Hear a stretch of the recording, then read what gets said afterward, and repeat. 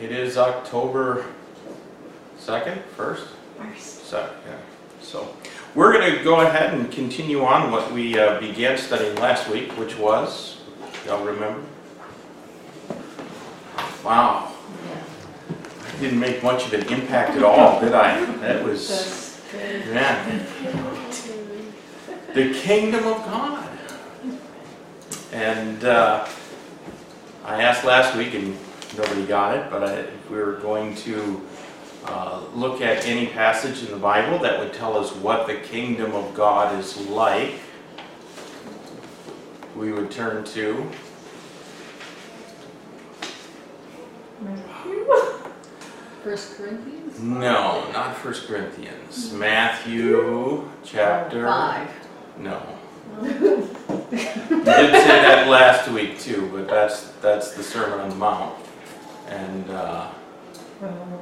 chapter 13, the Kingdom Parables. Well, last week we looked at the first parable, which is the parable of the seed and the sower. And so today we're going to look at the second parable, the parable of the wheat and the tares. And let's go ahead and we'll all take turns reading, and let's read verses 24 through 30. And Jen, you will go first. When you get to verse 24, we'll read through verse 30. Okay. Another parable but put he forth unto them, saying, The kingdom of heaven is likened unto a man which soweth good seed in his field. But while men slept, his enemy came and sowed tares among the wheat, and went his way.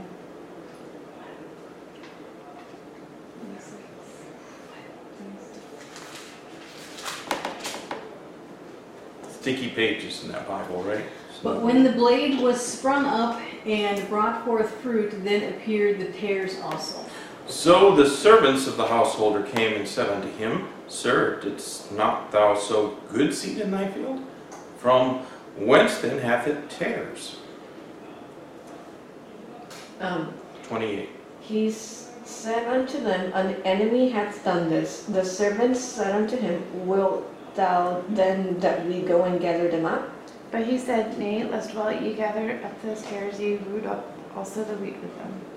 Let both grow together until the harvest, and in the time of the harvest I will say to the reapers, Gather ye first the tares, and bind them in bundles to burn them, but gather the wheat into my barn. And let's go ahead and read the interpretation of that too. And we're going to read verses 36 through 43. I guess it's my turn. Verse 36. Then Jesus sent the multitude away and went into the house, and his disciples came unto him, saying, Declare unto us the parable of the tares in the field. He answered and said unto them, He that soweth the good seed is the Son of Man. The field is the world, the good seed are the children of the kingdom, but the tares are the children of the wicked one. The enemy that sowed them is the devil. The harvest is the end of the world, and the reapers are the angels. As therefore the tares are gathered and burned in the fire, so shall it be in the end of this world. Verse 41. The Son of Man shall send forth his angels, and they shall gather out of his kingdom all things that offend, and them which do iniquity. And shall cast them into a furnace of fire. There shall be wailing and gnashing of teeth. Then shall the righteous shine forth as the sun in the kingdom of their Father. Who hath ears to hear, let him hear. Let me point out something that I think I mentioned this last week. I'm not 100% sure that I did, but I think I mentioned last week that, regarding the context of this, it's always important to note the context. Whenever we read any passage in the Bible, we should look who is speaking, to whom they were speaking, and what was the circumstances which brought about that particular passage. And this is particularly true in the historical books, even the books of the law, and in the Gospels.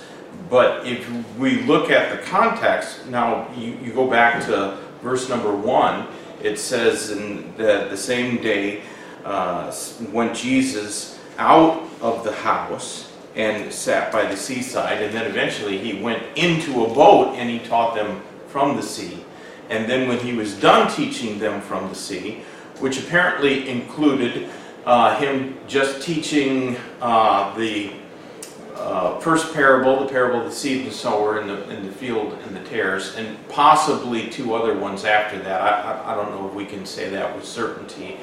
Then he went into the house, which is what we read in verse 36, and he gave the interpretation of the parable of the field and the tares and the rest of the parables. So he didn't give the interpretation of the others, only those 2 were given.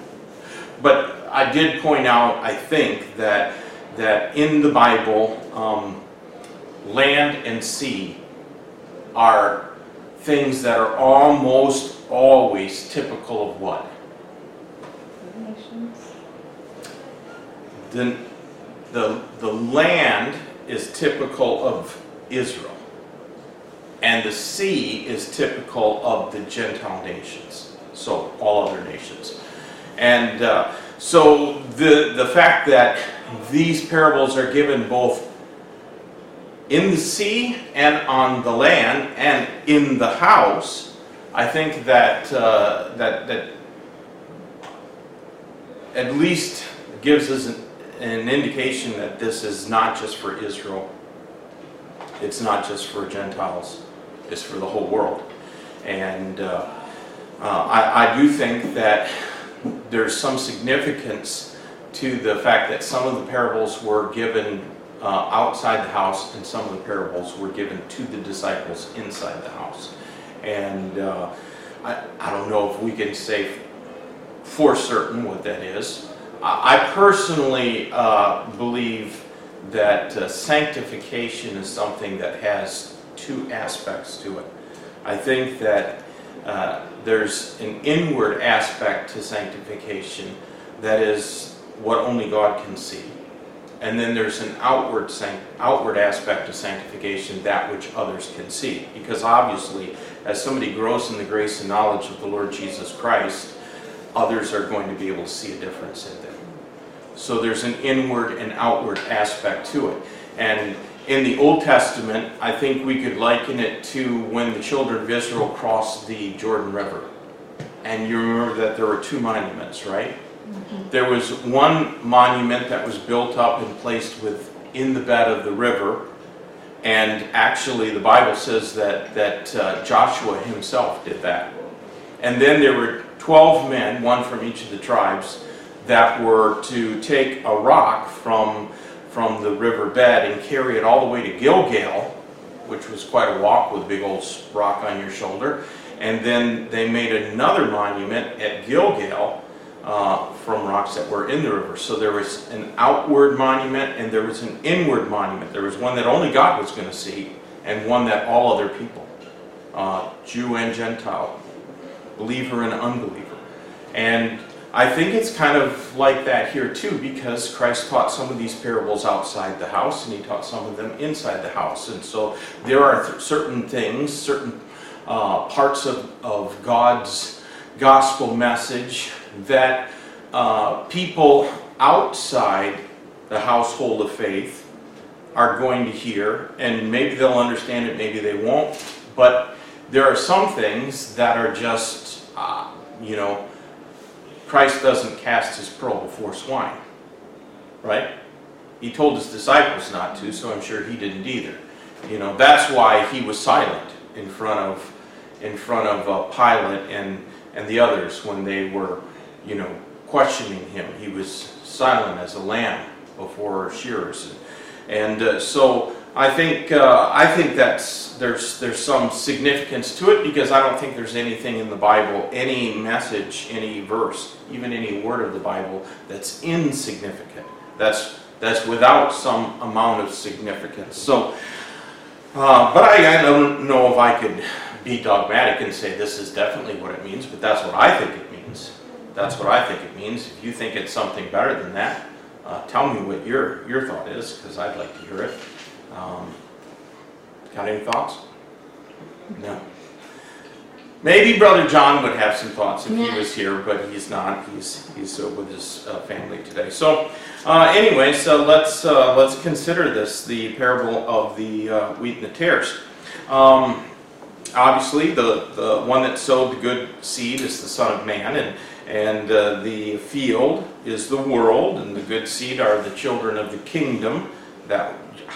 Remember how did Christ say the kingdom is entered by what?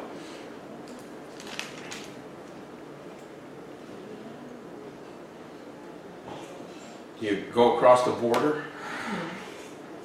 Okay.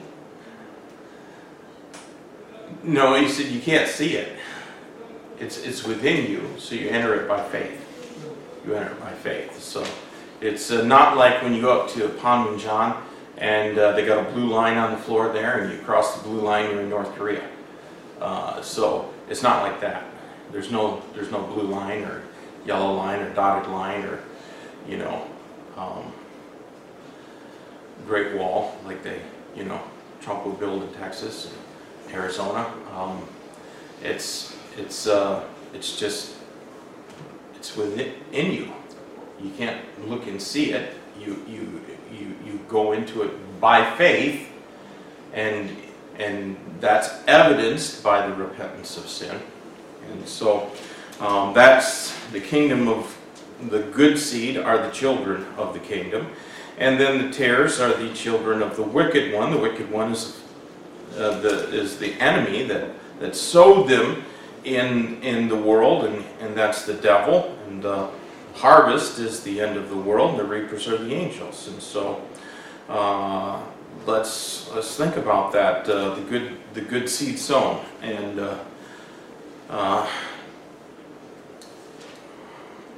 Christ has given the children of the kingdom the responsibility of sowing the seed. And that's why we have the Great Commission. And we're supposed to go and preach the gospel to every creature. But while we do that and build up churches, there are going to then arise within the kingdom some that only for a while look just like the wheat.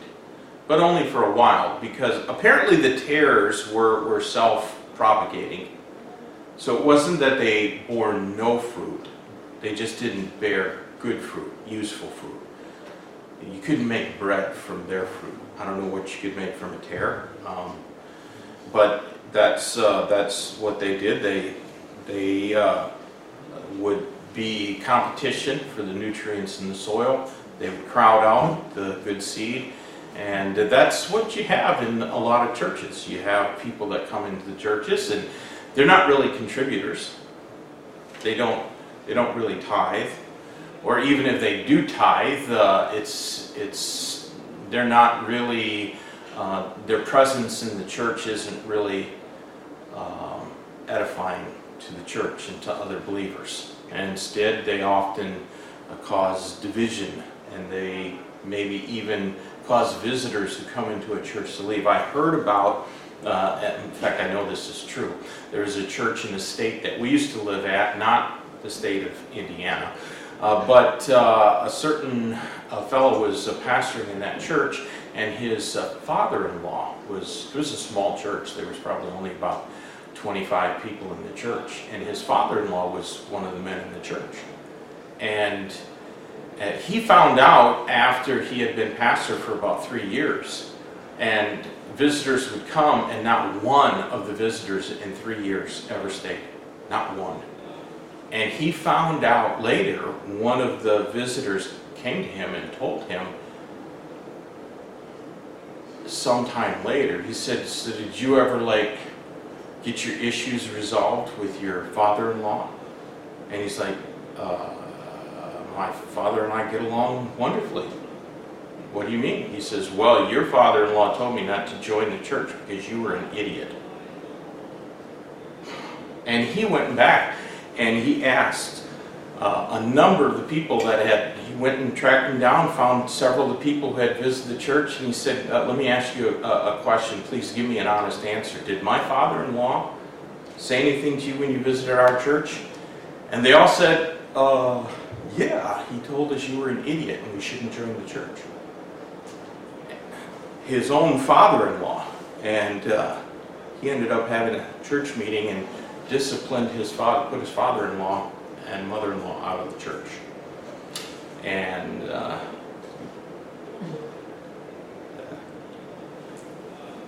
there's people that they really don't contribute.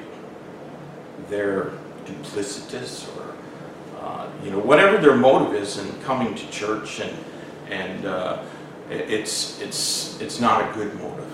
And so that's what tares, they for a while they look just like the wheat, and they may even gain some prominence in a church, but they're not producing any good fruit. And so that's the kingdom of God is going to be like that. And I think that even more than the parable of the seed and the sower, the parable of the wheat and tares is something that when we look at church life, even though I say that the kingdom is not the church, but the churches, all churches and all believers are in the kingdom of God. So whether we're talking about churches or ministries, because I haven't really yet found a ministry that is not a ministry of a local church that doesn't have a corporate mentality. And you have people working in those ministries that have, they stab each other in the back. They all want to advance to the next rung on the ladder. They all want to have a bigger piece of the pie of that. And I've seen that at the Pacific Garden Missions. I have seen that in the Good News Rescue Mission in Indianapolis. I've seen it in what is it, Youth for Christ or Campus Crusade for Christ. A lot of these ministries, I'm not saying they don't do some good things, because they do have some godly Christian people in it. But those ministries often they resemble what goes on in the corporate world, and it's not always a good thing. And so the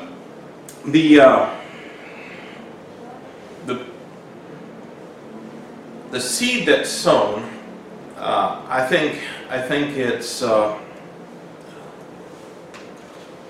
have notes here that I hate wearing my glasses because then you're all blurry. But if I don't read them, then my notes are all blurry and I can't read it. So it is when men are not watching. It says that he, the enemy, sowed the seed. It wasn't just somebody that liked to eat tares more than wheat. It wasn't somebody who was had celiacs and was couldn't eat gluten that sowed the tares. This wasn't just an healthy alternative to the wheat. It was an enemy that sowed the tares, and he did it secretly, and that continues to go on today. That's, by the way, how the devil works. And so when you're talking with somebody in the church, or somebody is another believer, and they say, "Hey, I want to tell you something, but you got to keep this a secret." Generally speaking, when people tell me that, I'll say, "Well, I'm willing to keep it a secret unless it's something that shouldn't be kept a secret. If it shouldn't be kept a secret, I'm not going to promise you that I'll keep it a secret. If you tell me you're molesting your children, I don't say that, but in my mind, that's what it is. If this person is going to confess a crime, I'm not going to be complicit in their crime. by helping them cover it up. And I'm also not going to enable them by helping them, alleviate some measure of guilt because they confessed it to me. As a pastor, a lot of people have called me up and they've confessed things to me because they were just eaten up with guilt. And somehow they think, if they confess their sins to me, then, there, I confessed it, and now I don't have to carry this load of guilt around. Telling me the bad things that, that you've done, it doesn't benefit you at all. If it's me that you've wronged, then okay, I'm willing to forgive you if you want to be forgiven. But if somebody stole something from their boss, actually stole a lot of money from their boss, and they called me up and they confessed it to me, and I'm like, well, dude, you know that you need to confess it to your boss. And sometime later I said, hey, did so-and-so ever get a hold of you? Oh no, I haven't talked to him in years. And I know that that person never did go and confess what they had done, and therefore they also never made restitution, which the Bible commands should be done. And so maybe he left because he confessed it to me. Maybe he left thinking, oh, I've confessed it, so I feel better now. And there's even people that I know a lot of cheating husbands will confess to their wives, oh, I'm sorry I cheated on you, I'll never do it again. And it's not even that they really wanted their wife's forgiveness. They just feel better about themselves because they confessed it. And they don't really care how much they hurt their wife. They just want to feel better because, carrying around that load of guilt. And so all I'm saying, I say all that just to say this, that if somebody comes to you secretly, oh, I want to tell you something, this is going on, what they're really saying is, can I gossip to you? And things that are done in secret, generally speaking, I'm not saying everything should be broadcast. There's a lot that pastors know that we shouldn't be telling other people. But be careful of being complicit in what the devil does. When you know that somebody is sowing seeds of disunity in the church, and they come to you, yeah, let me tell you something, blah, blah, blah, blah. If you don't have the nerve to rebuke them, and you should, because the Bible commands it, you should say to them, stop. You should pray for that person. You should pray about this issue. You should go talk to the pastor. You shouldn't talk to me about it. I can't solve the problem. Clearly you're upset about this, and you should follow what the Bible says in Matthew chapter 18. Matthew chapter 18 says if somebody offends you, you go to that person alone. And you get reconciled with that person alone. And the only ones that ever need to know that there was a problem is you and the person who offended you, and you can get it solved. And most conflicts would be resolved that way if people would just follow what the Word of God says. But they don't. They go and gossip. They complain to everybody. They sit at home and stew, and they get a bitter heart. And I'm never going to go talk to that person. Well, then you're the one who has the sin. And so then you have to go to 2 or 3 with 1 or 2 others, that in the mouth, every word can be established, and then if they won't hear the 2 or 3, then it goes before the whole church. That's the Bible way to deal with discipline. But there's always Christ has an enemy. His name is Satan. And Satan has many servants. Some of them are spirits, some of them are unclean spirits, and some of them are people. And so they're going to come and they do their work. They don't do their work in the open. They begin their work secretly. And so be careful about those that want to do those things in secret around you. And we could all do our church a lot of good just simply by saying, no, you shouldn't be talking to me about that. You should pray about that issue, or you should go and talk to, whomever should be talked to about it. But so watch out for those who want to sow tares in your heart, okay? And then the enemy sowed, and then he went on his way, because that's what they always do, isn't it? They don't stick around, the ones who cause trouble. Why don't they stick around? Well, first of all, they don't stick around because they don't love you. They don't care about you. They're not going to be there when you need help. They're not going to be there when you're hurting. They're only there to cause disunity and trouble and problems in the church. And so they're always going to go on their way. And that's what Paul said. He said they were, well, I think actually it was John. They were not of us, and therefore they went out from us. And you can always tell them the enemy, they're the ones that are leaving. And then the tares and the weeds, they grow up together, they spring up together. And that is sad, because just this past week there was a young man over at Soul First Baptist that went to Bible college, same Bible college that Robbie went to. And he graduated from Bible college, and he served faithfully at Minehorn Church while he was in the States.